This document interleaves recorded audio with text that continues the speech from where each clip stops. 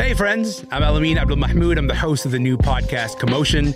If you don't know about us yet, well, we are your daily deep dive into the biggest stories coming out of the world of pop culture, art, and entertainment. And luckily, I'm not going to be doing it alone, okay? I'll be joined by some brilliant culture writers and thoughtful superfans. We're going to have hilarious hot takes. We're going to have vibrant debates. Consider this your invitation to join the group chat. Get in here and join us. Commotion, available weekdays on CBC Listen. This is a CBC podcast.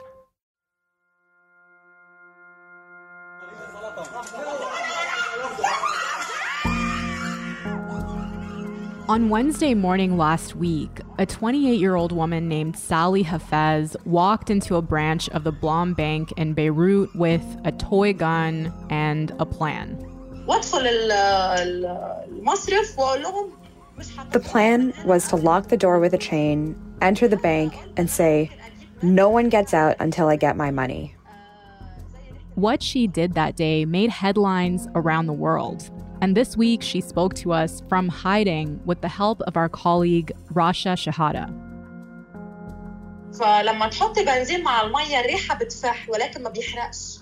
I didn't want them to see me, a girl, and think, she's just a girl. We can sweet talk her, or maybe someone could just slap her away.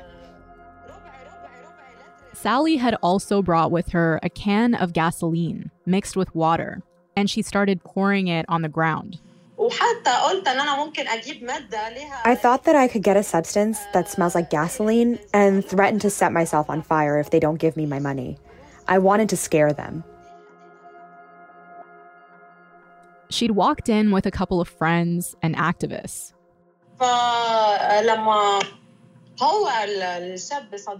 When my friend locked the door, people, bank employees, scrambled. So I remembered that I had the gun and I used it. Things just happened, like a dream. I had the handbag in my hand and I took the gun out and shot it and I made that sound. The manager was scared. After being arrogant the day before, saying, "There's nothing I can do for you. Suit yourself." No one in the branch knew that the gun wasn't real. But Sally says she told the customers that she wasn't there to hurt them, that she wouldn't hurt an ant. I'm here for my sister's money to treat her, and I will do this if it costs me my life. Believe me, I will do it if it costs me my life. She says she wanted the bank to hand over $20,000. She needed the money to pay for her sister's cancer treatment, and she threatened to shoot the manager if he refused. What followed was an hour of negotiation. And in the end, Sally got what she wanted. Not the full amount she was asking for, but $13,000. Everyone was at the main door, the one I locked. No one was there to pick me up, a car, a motorbike. I had the money in my hands. Have you ever seen a girl who did what I did return home? It's like I only took a bar of chocolate and ran back home. This was not a regular bank robbery. The money belonged to Sally and her family. It had been sitting in her bank account, but she couldn't access it because right now in Lebanon, people are only allowed to take out $400 a month. And Sally isn't the first person to try and withdraw their money by force, but her story's gone viral. And since then, many others have done the same.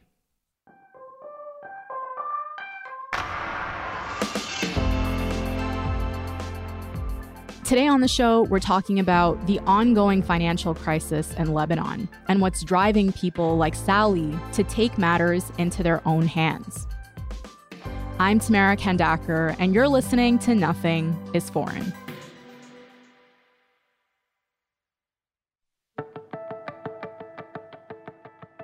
Walking into the bank with a fake gun wasn't Sally's first plan. She'd actually tried repeatedly to withdraw her savings the normal way.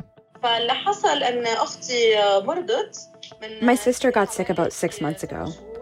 She was diagnosed with head cancer, thus the need for an operation that costs about $20,000. The bank refused to give us the money. Recently, things with her sister had taken a turn for the worse. My sister has lost hope. While I changed her, she told me, I want to tell you that it is my will that you raise my 3-year-old daughter when I die. Because she loves you, and you would be kinder to her than, God forbid, a stepmom or someone from her grandfather's household. Hearing this felt like someone poured boiling water over me. At the time, I kissed her head and I told her, I promise you on my honor, you will travel, you will be treated, you will stand on your feet again, and you will be the one to raise your daughter. She started crying, and we both started crying together, and then I slept.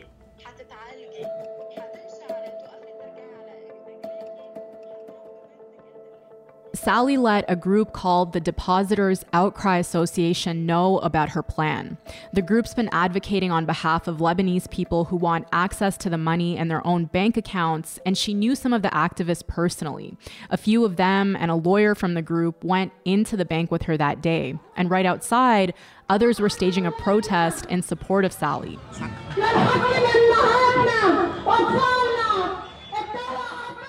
One of them was Ibrahim Abdullah. So Ibrahim, we just talked to Sally, and Sally is just one of the people who's pulled up to a bank with a gun, mostly fake, in some cases real, and demanded that the bank hand over their savings. Tell us one or two stories of other people who have also tried to do this. Okay, for example, a guy called Bassam, Sheikh Hussein. For me, I will always use the term who went to liberate his deposit, not attacking or robbing the bank. He went to liberate his deposit before a month back, like in August.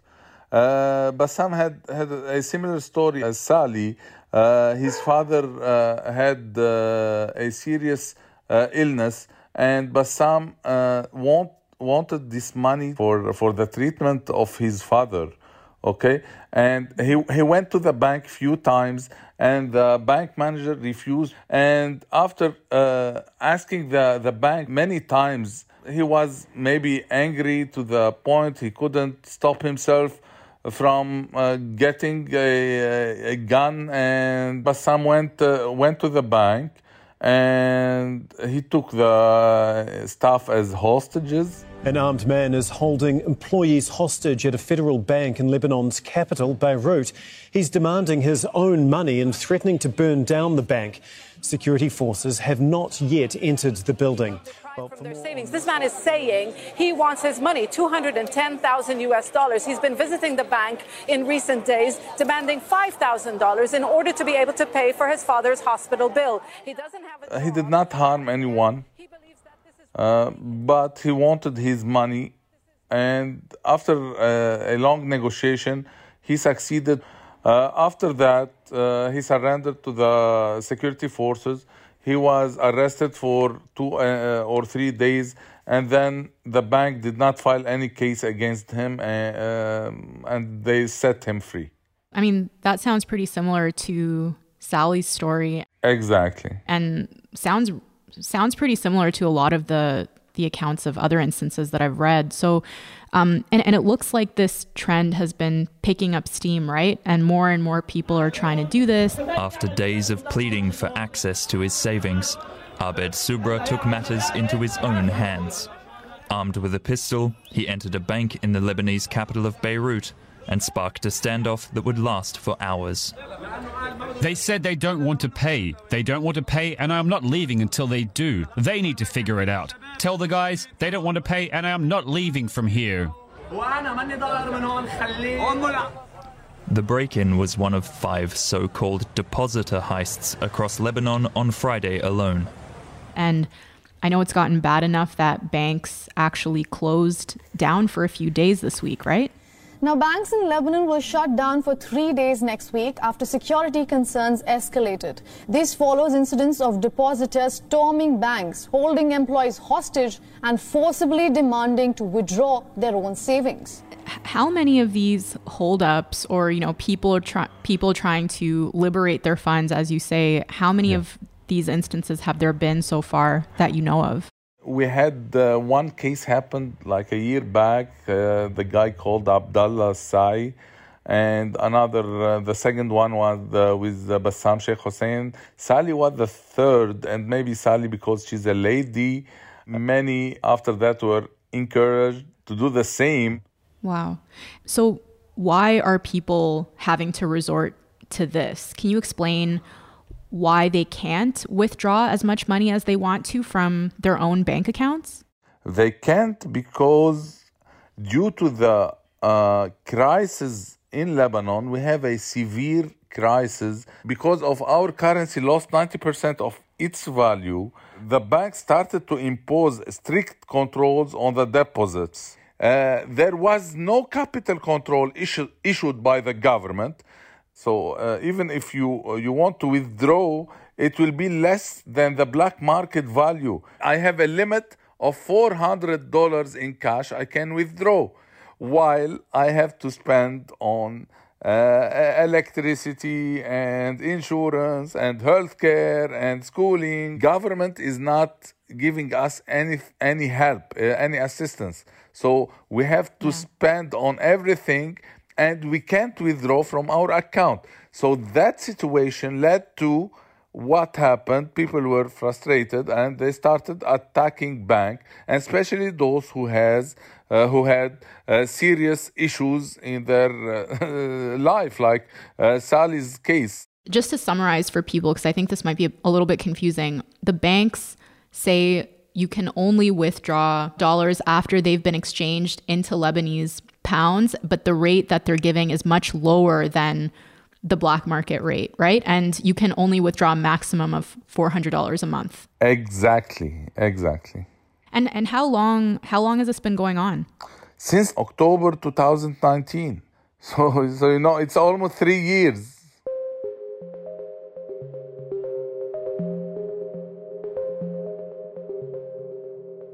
I think it's worth pausing here and taking a quick look at how Lebanon got to this point.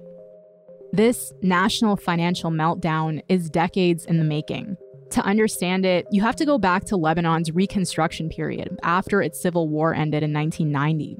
To rebuild, the country was using money mainly from tourism, foreign aid, and it was also getting a lot of financial support from Gulf Arab states. I believe that during the reconstruction of Beirut, it was the single largest urban renovation project on earth. And what Lebanon witnessed over the last 10 years is sort of a facelift of everything. It's a city that destroyed itself 5 times, so again and again, Beirut recreated. Another main source of income was remittances, money Lebanese people living abroad were sending back home. But over time, a lot of this external help dried up, mostly because of political instability throughout the region, and as Gulf countries pulled back from helping Lebanon because of what they saw as the growing influence of Iran. Meanwhile, the country went deeper and deeper into debt because of what many experts say was consistent financial mismanagement and excessive spending on the wrong things. Over 2 decades, money flowed from citizens to enriched bankers. And as the currency crisis unfolded, they extinguished any hopes of a recovery by blocking reforms and restricting access to money. And despite the controls in place to make sure money doesn't leave the country, $6 billion has been smuggled out. Astonishingly, it's estimated some $29.6 billion could seep out of the country this year.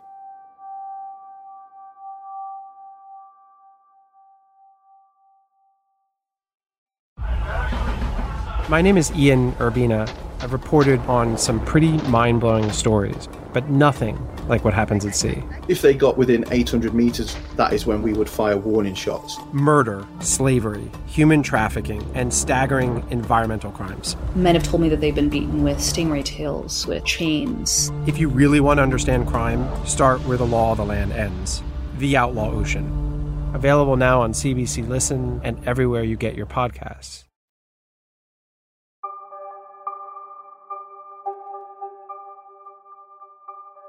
In 2019, the year after the government failed to implement some long-awaited reforms that would have helped Lebanon get foreign aid and boost its economy, the country erupted into protests. The protests were triggered by a proposed tax on WhatsApp, but they grew into something way bigger. Tens of thousands of people took to the streets, calling for the downfall of the entire economic and political power structure. After that, there was even less foreign money coming in, dollars were leaving, and the banks started running out. For 2 weeks, they shut down. And when they reopened, without the government's approval, they introduced the capital controls that Ibrahim is talking about. So it's almost for 3 years. So even if people, they had some savings at home other than the banks, they lost all their savings, and they left now with no other choice than going to the banks and asking for their money from their deposits. How have people been coping with the inability to withdraw cash up until this point?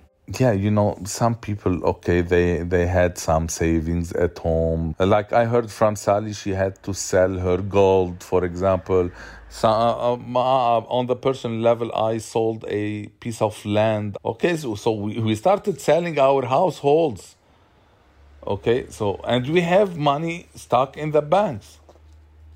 What to do in this case? Many are begging in the banks, but not everyone wants to go and beg for his own money.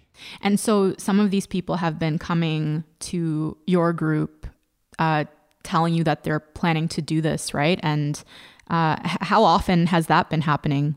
Every day we are getting calls from depositors who asking support. I mean, they want to go to get to the banks to get their money, and we are always sometimes trying to calm them because we are against violence, against using violence. All what we need is our rights. When they approach you and they tell you to do it, you try to advise them not to do it? Exactly. We try to understand the situation, talk to the bank. We don't want any mistakes. We don't want violence. Yeah, but when someone is determined to do this, what kind of support does the Depositors Outcry Association offer them? Okay, we can protest, like what happened with Bassam. We have lawyers, for example. Our lawyer go with him to the court, try to defend him. So what we do for them, we send our lawyers to support them in the court. I'm curious though, like you're saying you don't support violence, you advise people not to do this, but do you worry that you're offering support to these people could encourage others to try this and that there's potential for things to kind of escalate and get violent here? We are not, actually our aim is not to encourage others to do it. Our aim is to push the government, the central bank, the banks association to sit all together and to put a fair capital control law. That's our aim. We don't want to get in trouble with the banks. We don't want that. We want to find solution because attacking banks is not a solution.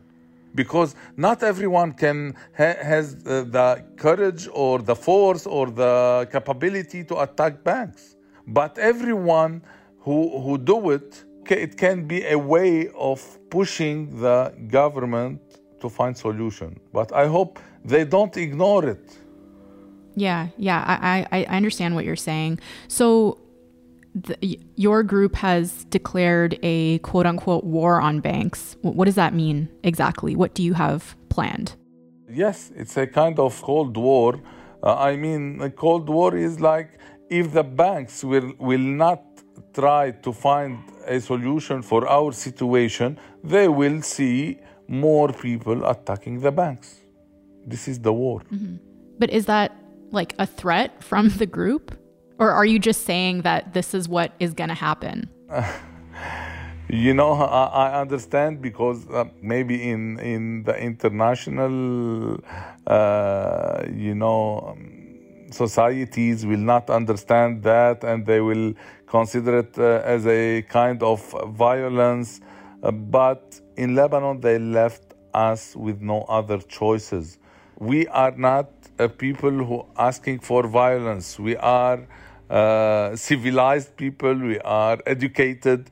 Who are the depositors? Depositors are either some expats who lived abroad all their life and deposits are their own savings. The retired people who spend their life to get this retirement, to live a good life after that. So those are the depositors. They are not criminals. So banks has to sit and find solution. If they don't want to find solutions, okay, they left us with no other choices. Maybe if I was in a similar case like Sally, maybe I could do it. You know, can you imagine? She has her sister, she has a serious cancer, brain cancer, and what she needs is treatment. She couldn't pay for her sister's treatment. Her sister was dying in front of her eyes, and she has money in the banks. She has to wait watching her sister dying in front of her eyes. You're also in this situation, right? And what's stopping you from doing something like this?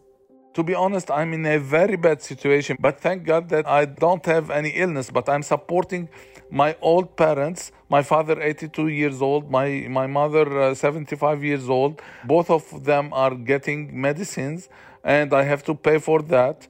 I have a family. I was an expat. Okay, I was considered a millionaire, let's say, because my account was millions. Okay.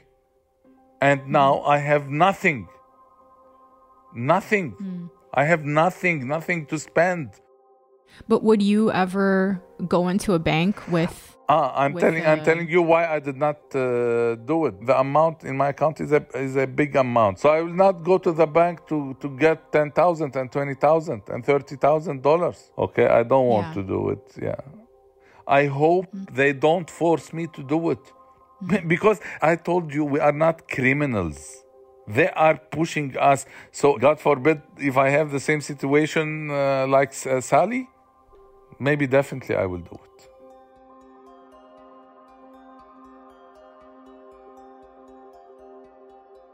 Just given how tense things are right now, where do you see things going from here? Are there any signs of things getting better? If the government will not find a proper solution, definitely things will go worse, not better. When the revolution started, the government had $33 billion in the central bank. And now they are begging the IMF to give them $3 billion. And the IMF asked the government for some reforms that can open the door for a $3 billion to help the country to overcome its economic crisis. But the IMF asking them to end this wasteful spending and restructuring the energy section and a forensic audit on the central bank. At the same time, the IMF is asking the government to put a capital control law.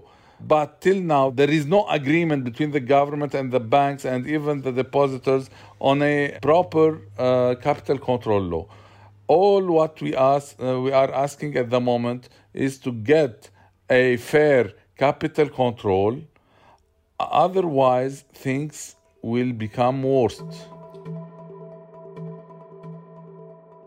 Ibrahim, thank you so much for talking to me.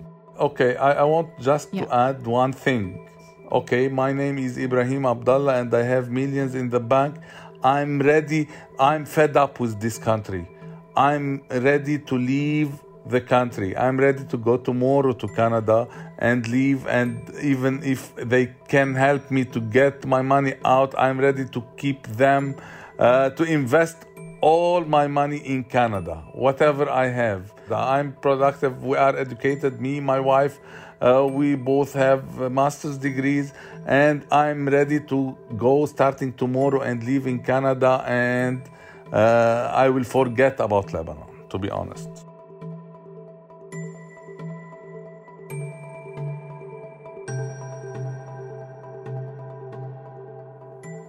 So since I talked to Ibrahim, the banks have said that they're shutting down indefinitely because the spate of bank heists has made it too dangerous for them to stay open. And to wrap up, I want to go back to Sally for a second and her message to the banks. Make a plan. Instead of making plans to protect yourselves, make a plan to start giving people small amounts of their money. Just enough to eat and drink at the least. Sally says that's the only way at this point that banks can prevent more crime and bloodshed, and that looking back, she has no regrets, that she's proud of what she did. I'm sure you want to ask me whether I am willing to turn myself in. For sure. I'm fearless. He who has a right is king, and I have a right. They're the ones who should be fearful of me. The Lebanese Authority, the banks, everyone who took away our rights should be afraid of clean people who aren't taking sides.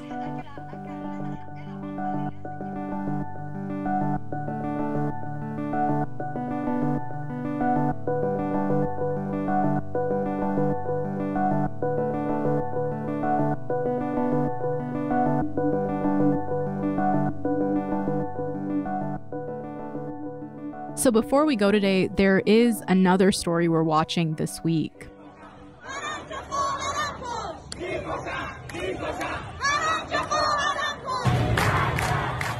That's the sound of the protests happening right now in Iran. Women have been burning their hijabs to protest the country's strict modesty laws, and they're calling for an end to the country's notorious morality police.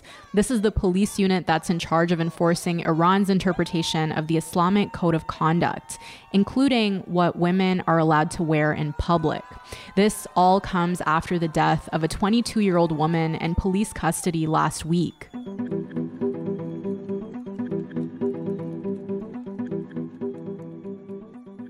Police detained Mahsa Amini last Tuesday for allegedly wearing the hijab incorrectly, shortly after she was taken to the hospital in a coma, and 2 days later, she died. And police say it was a heart attack, but witnesses allege that she was beaten. In one video circulating online, you can hear protesters chanting, "Death to the dictator."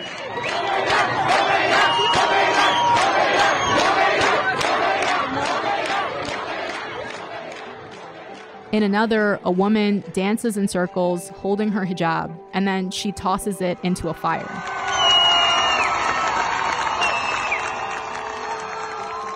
Even men are taking part in the protests, storming armored vehicles and pushing back riot police. And as women have been posting videos of themselves cutting their hair in solidarity with Amini, and other forms of dissent are also going viral, the government's shut down the internet in parts of the country and blocked access to platforms like WhatsApp and Instagram. The UN has called for an independent investigation into her death, and the suspicious circumstances around it have prompted rare criticism of the morality police by some of Iran's leaders. Since the protests started last week, at least 9 people have died. It's not the first time Iran has seen demonstrations against the morality police, an organization that's used force against women for decades. Back in 2017, a woman who'd become known as the Girl of Revolution Street inspired protests after she was arrested for tying her headscarf to a stick and holding it high above her head. Now, Mahsa Amini's name has become another symbol in the fight for women's freedom in Iran. But whether these protests are going to bring about real change, that is something we're going to keep watching.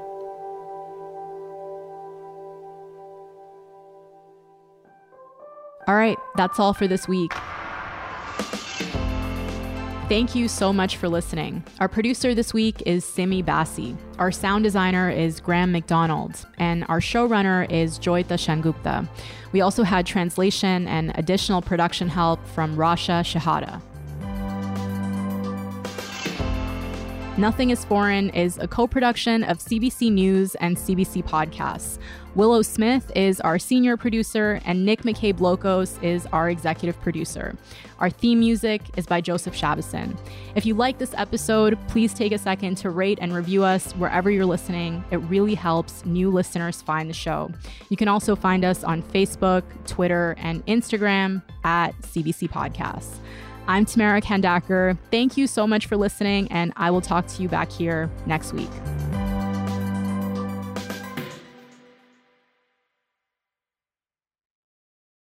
For more CBC podcasts, go to cbc.ca/podcasts.